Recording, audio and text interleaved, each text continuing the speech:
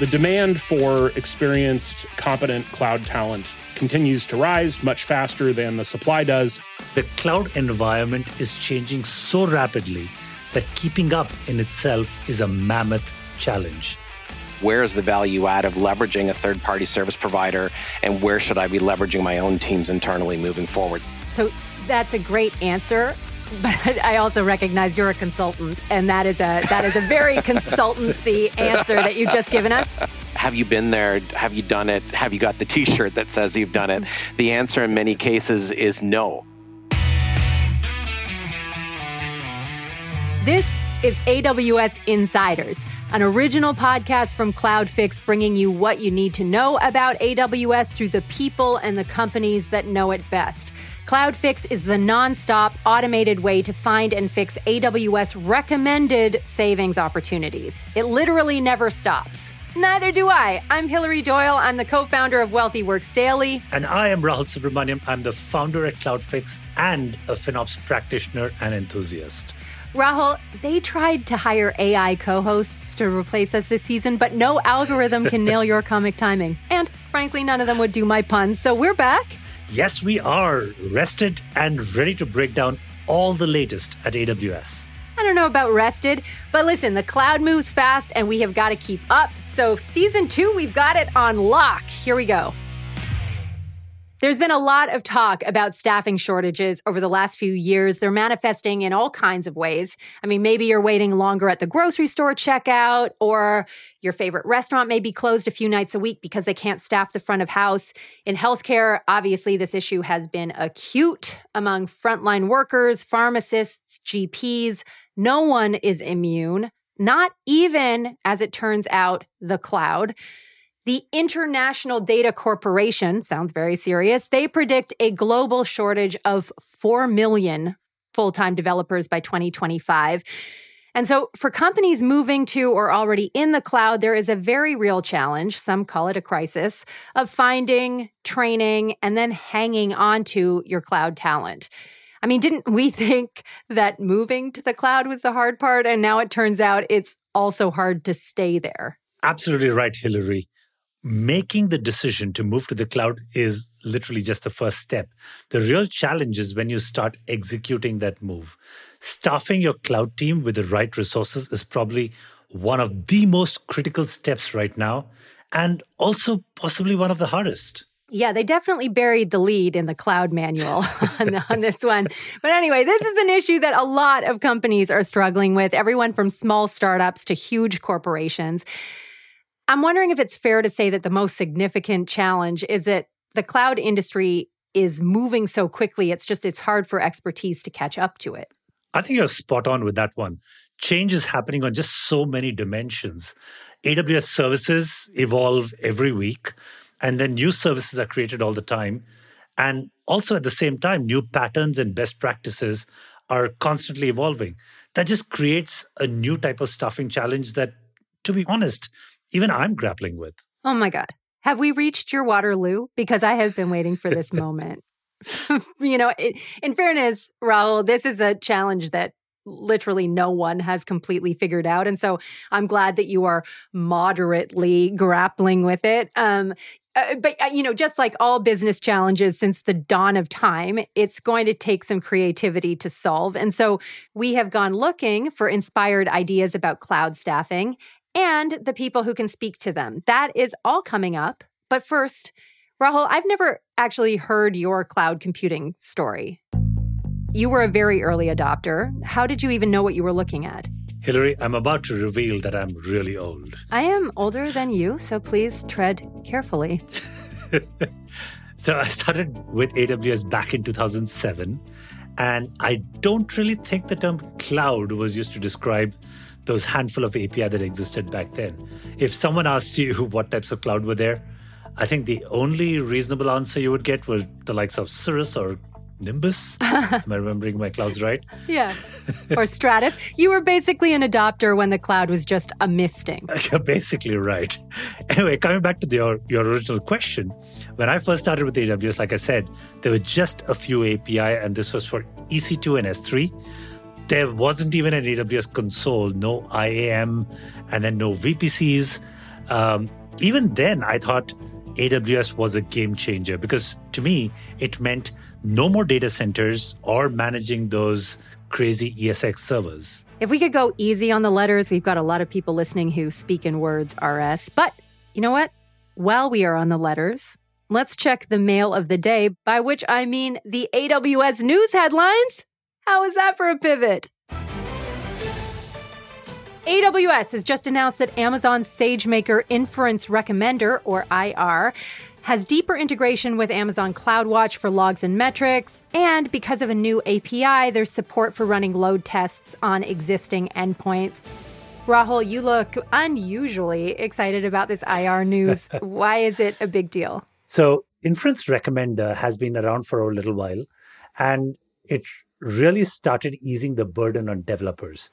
But then some customers seem to be very perplexed by why the Inference Recommender was making the decisions that it was making. Sometimes it would scale up like crazy, sometimes it would scale down like crazy.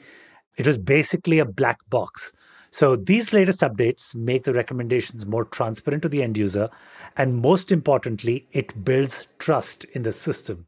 Okay, another AWS improvement that's just been announced is all about EBS and AMD processors.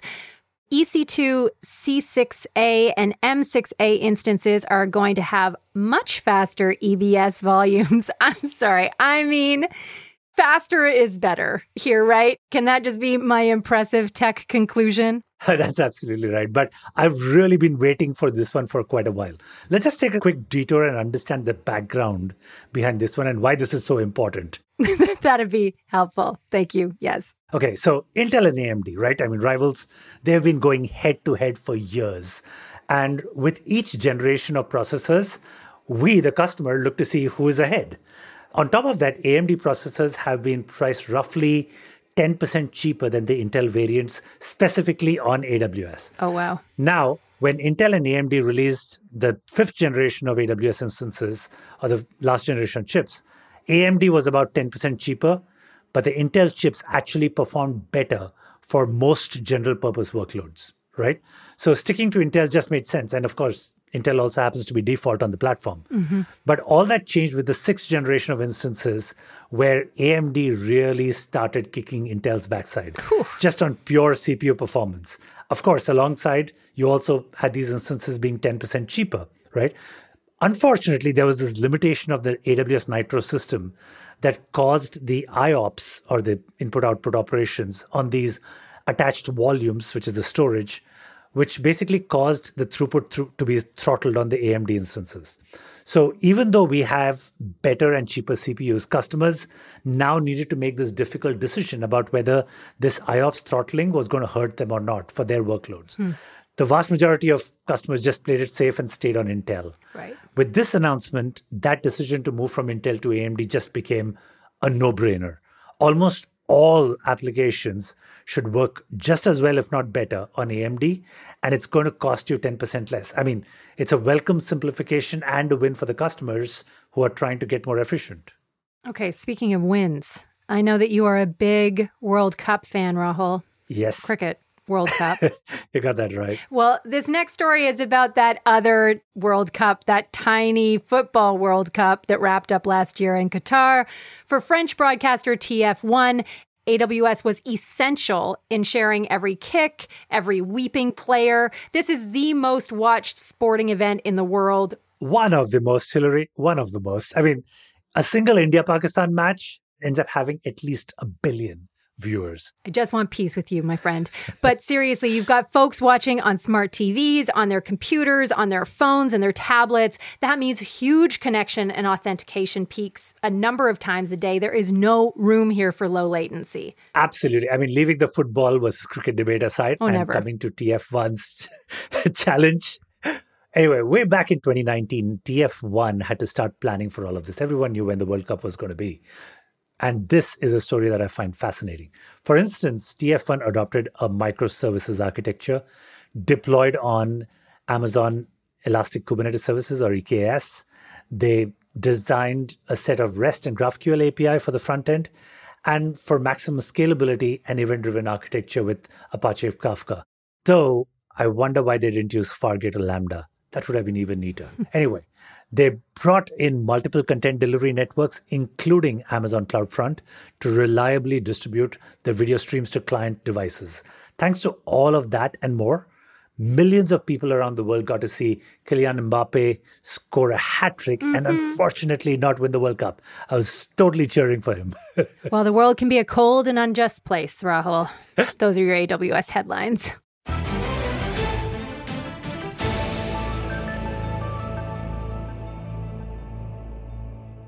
Never stop recruiting better talent. That is one of the leadership philosophies of Jared Reimer. He's the company founder, president, and CTO of Cascadio. They're based out of Seattle and Manila, Philippines. Cascadio is a leading cloud IT transformation services provider and longtime AWS Premier Tier Services partner.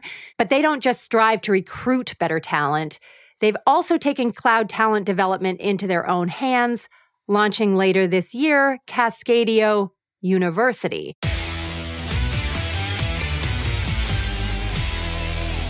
Welcome to the show, Jared. Thank you very much. I'm glad to be here. We're very happy to have you. I mean, first things first, we've heard a rumor. Can you explain the connection between hiring cloud talent and fire bubbles on the Mekong River? So very, very early on in the formative days of Cascadio, we were hiring folks locally in Seattle, some of whom we'd worked with before. And I was traveling a lot back then, before I had kids, and was in northern Thailand on the border with Laos. And I was there to see this event that periodically occurs where there's some kind of methane bubbles or something that spontaneously combust coming out of the river.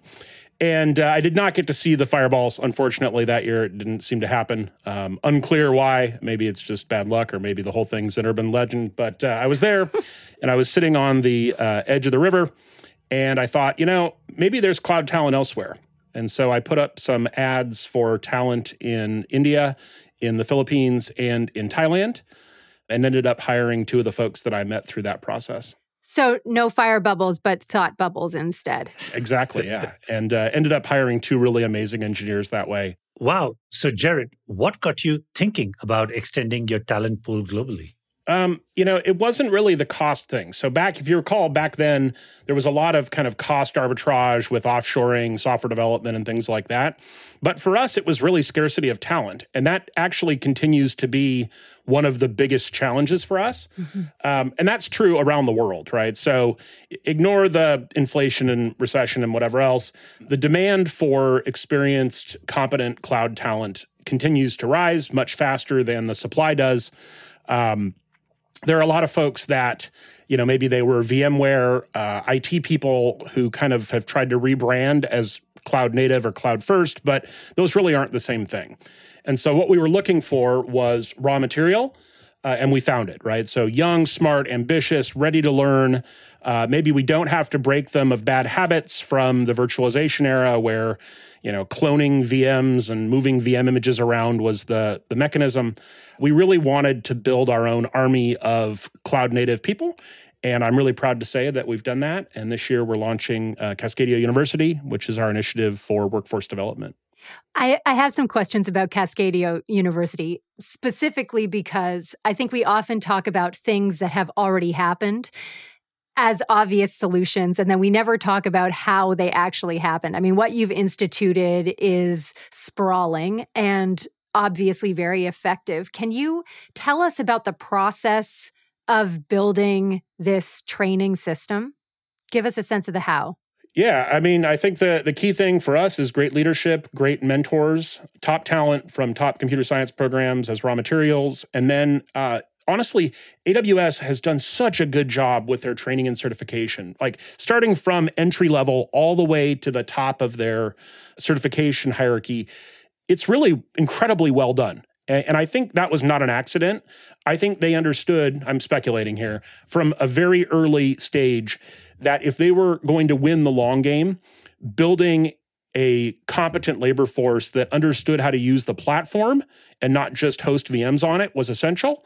So we very closely and meticulously adhere to their training and certification process standards. We encourage folks to, take additional certifications and specialties. We pay them the whole time, so they're not expected to do this on nights and weekends. We don't take that away from their PTO or expect them to cut into their family time with it. To us, getting those certs, getting that experience, learning, that's part of the job. It's not something you do to get the job. And it never stops. Like I myself keep taking more of these classes, and I just myself retook the Pro Architect exam. It's expected that if you're part of the engineering organization, that you're always upskilling, you're always progressing. That's just part of the culture. And if you're not, what are you doing, right? Are you just on vacation the whole time? That's not really the culture here. Okay, that's so interesting to me. I mean, what kind of impact does having to run your own talent development factory in-house have on your bottom line? Well, I mean, it's a long play, right? So if the goal were to optimize for profit, you wouldn't do that. If the goal were to build something sustainable, right, and to, do well by doing good and breed loyalty. And in our case, a big part of it is, unlike most of the foreign companies that operate in the Philippines, we're not there to pull the talent out of the country. We deliberately want to keep the talent in the country. And we do have people in North America, generally people that are client interface, like engagement managers and the senior architects, the leadership, mostly are in continental US.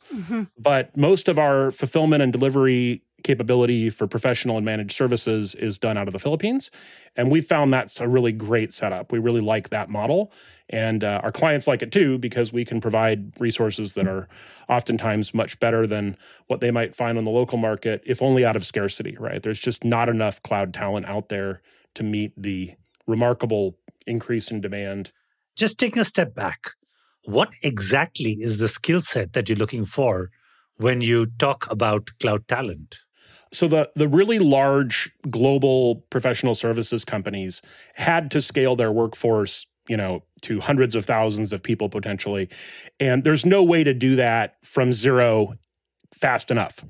So what they did, and what most of the folks out there have done, is take experienced IT professionals and try to retrain them to do things that are different than what they've done all their career. So if you were a VMware certified IT operations professional, you were taught a certain methodology for infrastructure engineering and operations that is wholly inappropriate in the cloud. Our approach is totally different. We do not view cloud as a hosting environment. We view it as a platform that you build on top of. And ideally, you build as high up the stack as you can, serverless being the pinnacle, but maximizing the use of platform services and minimizing the use of infrastructure as a service is the most important concept. And that is really hard to scale because there's not enough talent with that specific skill set and experience.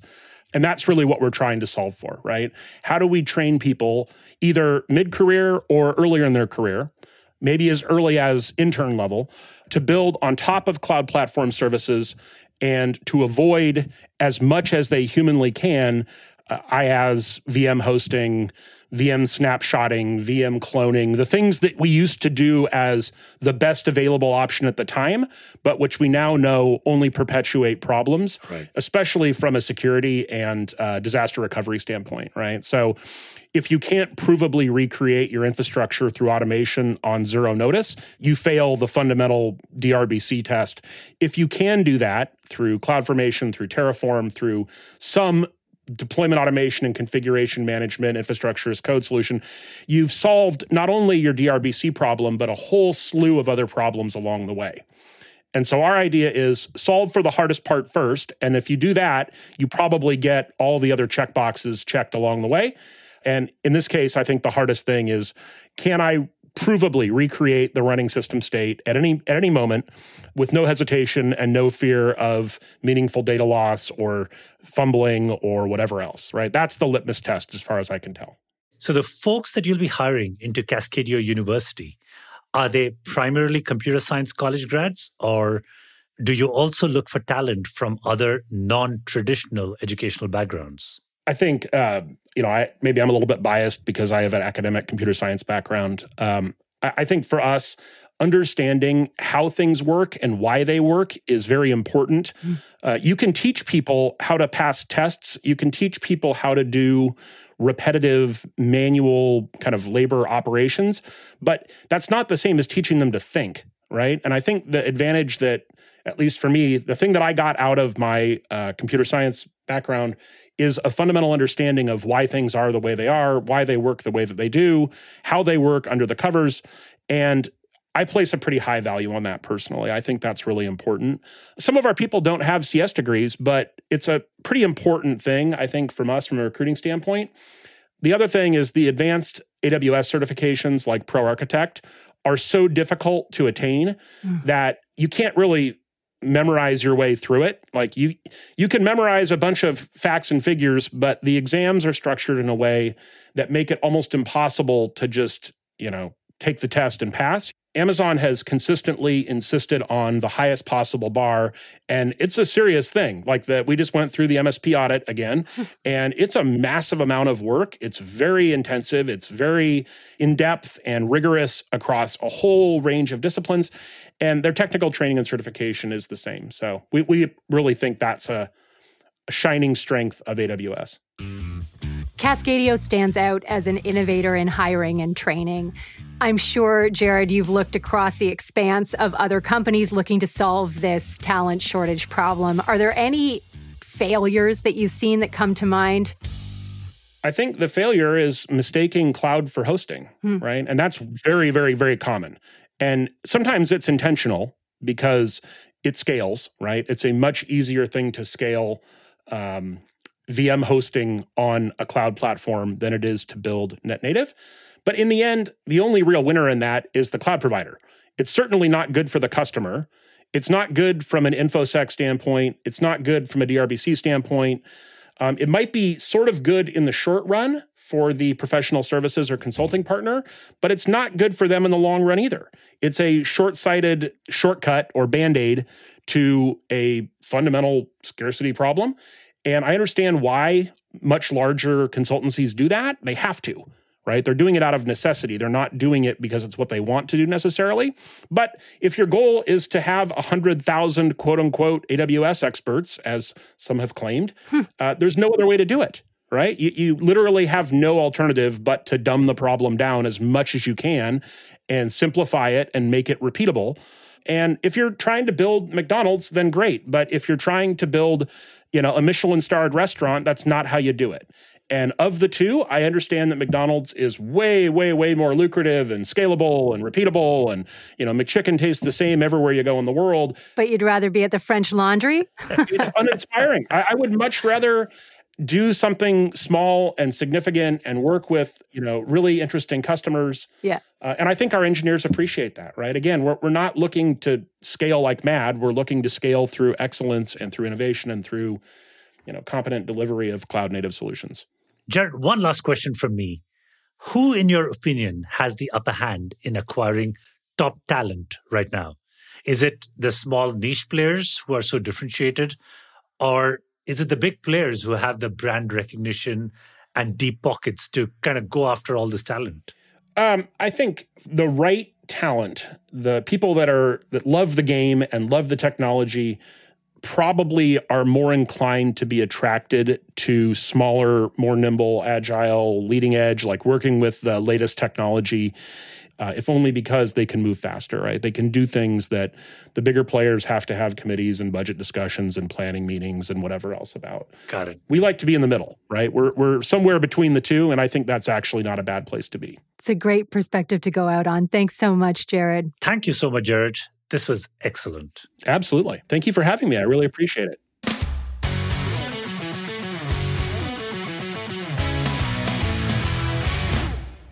Rahul, listening to Jared talk about his struggles to find and train cloud talent, it just sounds like we're living through an industrial revolution. Yeah. It's shifted our work paradigm, and entrepreneurs and business owners are going to have to manage their way through a skills gap while the rest of the world catches up. We're going to catch up, though, right? I'm pretty confident we will, Hillary. Just think back to the first industrial revolution, right? Mechanization was spreading so fast and wide that talent that was trained for the factory was nearly impossible to find. I mean, it took a while, but what followed changed everything. Our entire education system is a product of trying to get a workforce ready to be productive.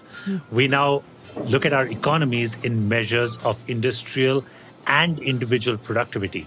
I'm quite certain that this cloud-centric revolution that we are all a part of is not just going to change how we do things in the future, but it's already changing our present. I mean, imagine what the pandemic would have been like if we didn't have all the technologies, and here I mean cloud, that made discovery of medicines possible so quickly.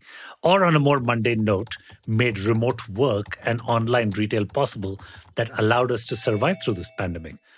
So again, I'm an optimist. I think we will not just figure it out, but we need to figure it out because it is a global imperative. Before we move on, if you are listening to this podcast thinking, I could really use a deep dive into the technical weeds of cloud computing, well, Rahul has been moonlighting. That's right. He has a live stream with a different co-host. Is that co-host as charming and witty as this co-host? Well, yes. Yes, he is. More so? Probably. But does he have my facility with puns? Absolutely not. Here I have a clear and insurmountable advantage. Hillary, no one has the facility that you have with puns. Isn't that just the truth? And I love you for being my co-host on this show. But I do have another show. Every week, I'm joined by fellow cloud fixer Stephen Barr for a live stream on all things AWS. It's called AWS Made Easy, and you can find out more about it at cloudfix.com/livestream. We stream live on LinkedIn, YouTube, Twitch, Facebook, as well as Twitter. You can ask your questions live on the show, and we, along with our amazing guests from AWS, will do our best to answer them for you. Well, that sounds both great and also incredibly helpful.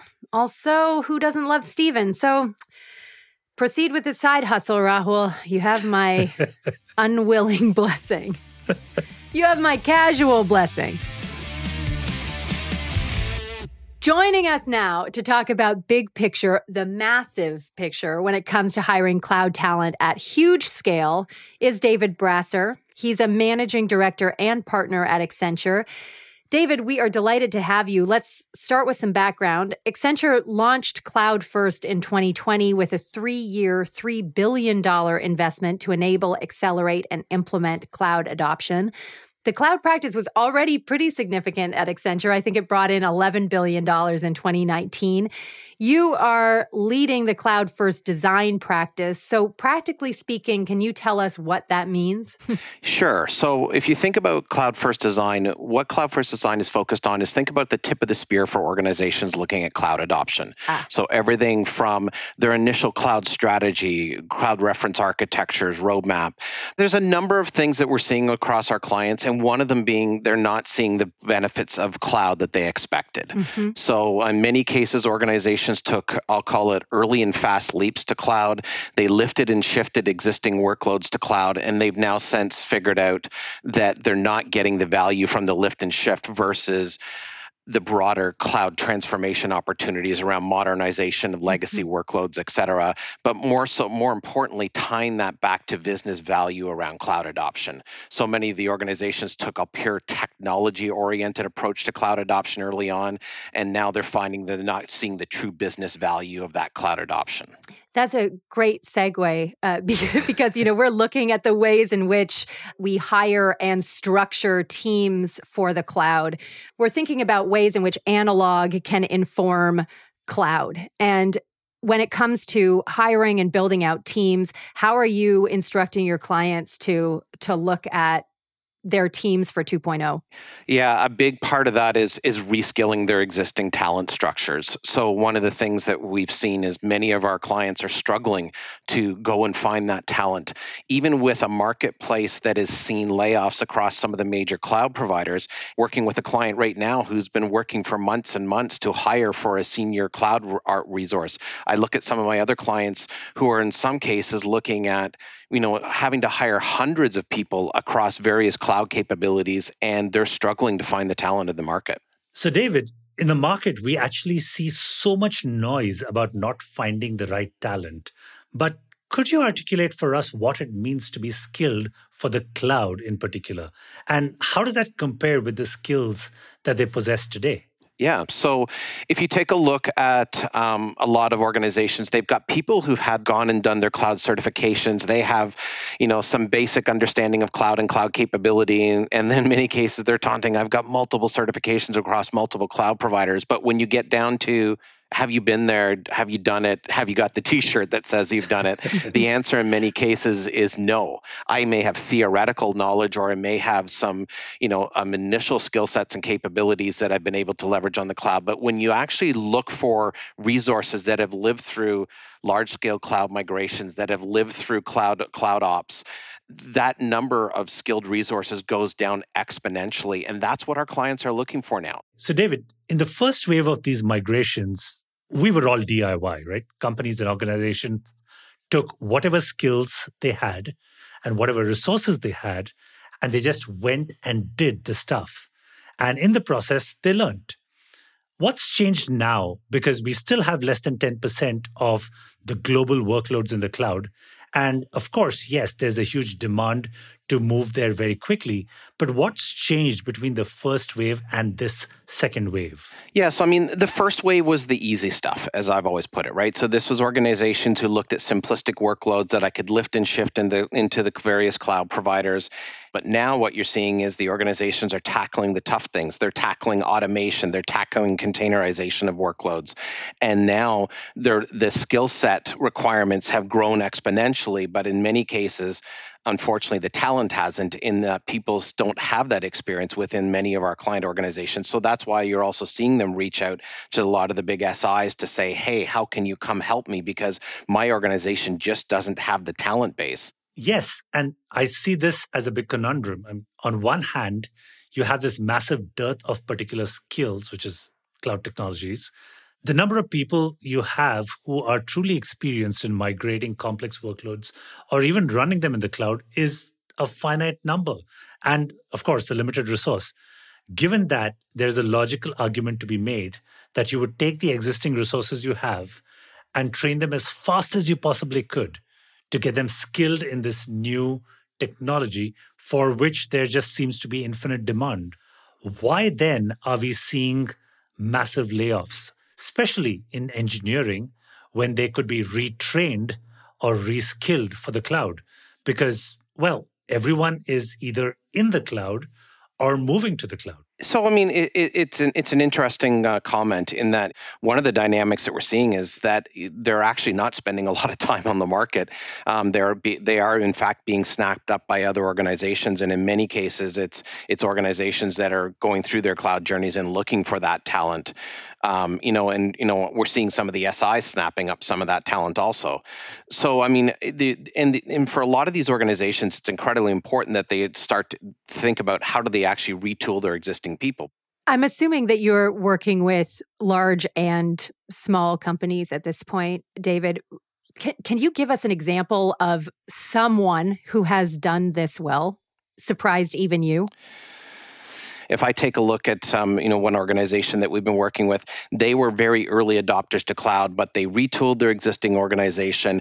They leveraged SIs to accelerate their journey to cloud and made sure that there was a proper knowledge transfer program in place. So their team eventually was brought along for the journey. So as they built skill set and as they built competency, they will then transition some of those next steps of their cloud journey to their own internal teams.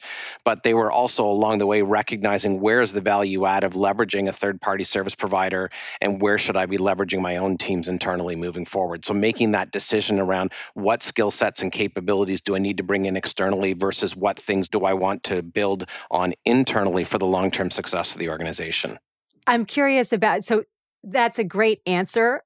But I also recognize you're a consultant, and that is a very consultancy answer that you've just given us.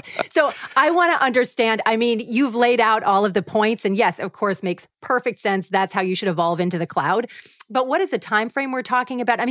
That speaks to such foresight, and a lot of companies don't have that foresight because they don't have the t-shirt yet. Right. So help us understand really practically how this is happening well and how it is failing spectacularly? Because I know that you're seeing both sides.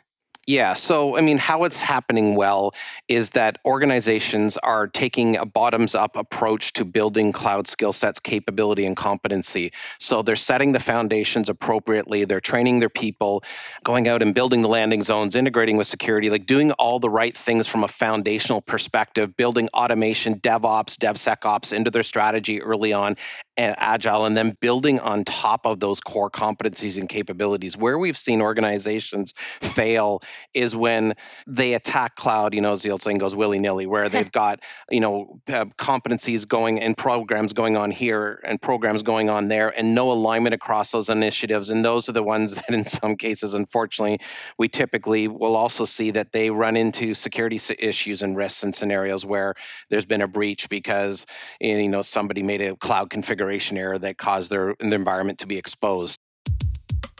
So, David, I have a follow-up question on this.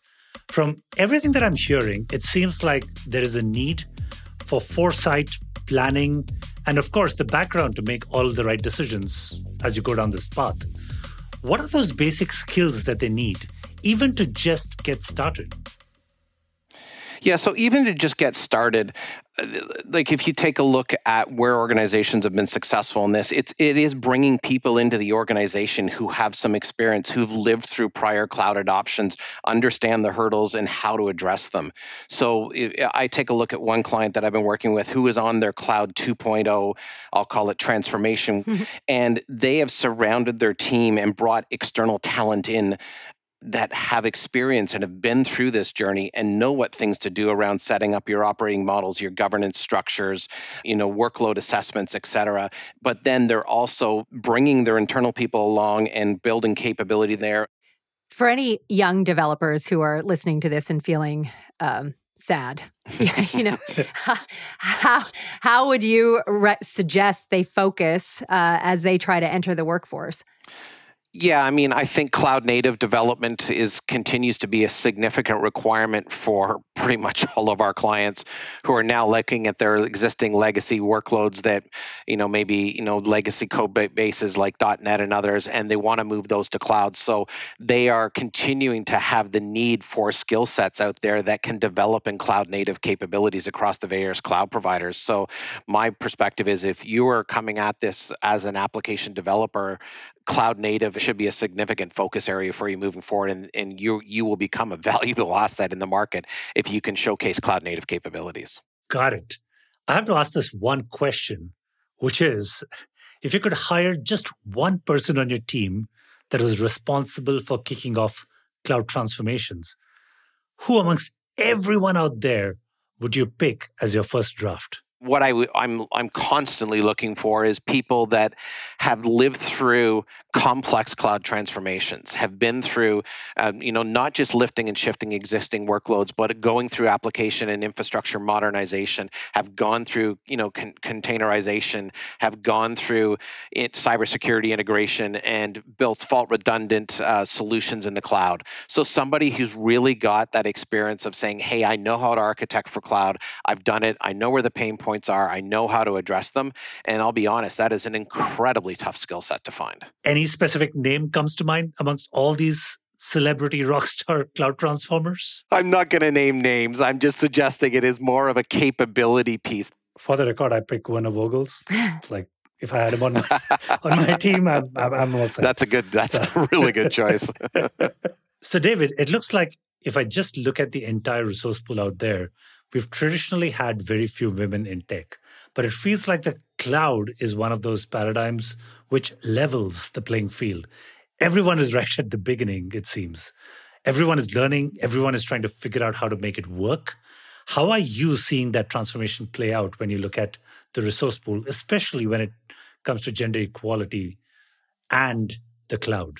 Yeah, I mean, I think cloud has been the great leveler of the playing field in that aspect, in that, as you said, there is such demand for the skill sets out there. So we are actively seeing, we go into many of our clients, and in some cases, it's a 50-50 mix of female and male talent within a number of their cloud environments. So you're seeing a number of female tech executives, female tech senior leaders playing senior leadership roles across many organizations. So a great example, one client I'm working for, their SVP that has responsibility for all of their IT and operations is a female resource, and we're seeing that across so many of our clients that ultimately the cloud has really been a leveling of the playing field for female talent, in that it has allowed so many people to jump into senior leadership roles. And I think across so many of my clients, as well as some of the software partners that I work with, I get on calls, and in many cases, and a great example, I was on one yesterday where there was more female cloud talent on that call than there was male. What is the one piece of advice that you have for organizations that are charting out this cloud journey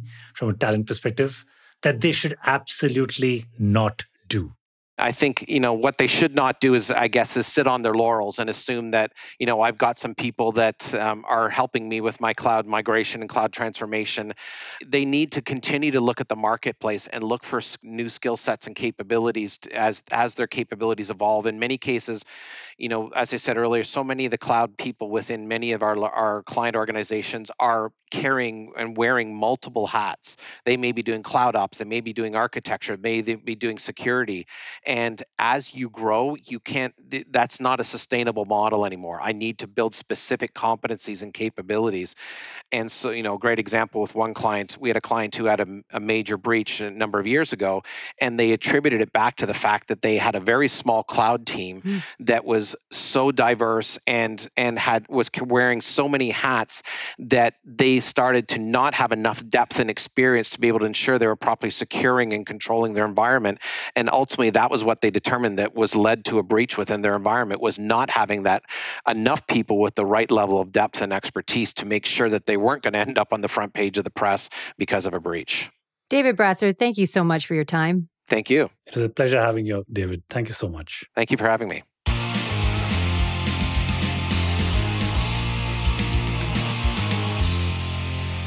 David Brasser sharing insights from his extensive experience in the cloud. I wanted the two of you to go head-to-head, but everyone seems to agree on the premise here.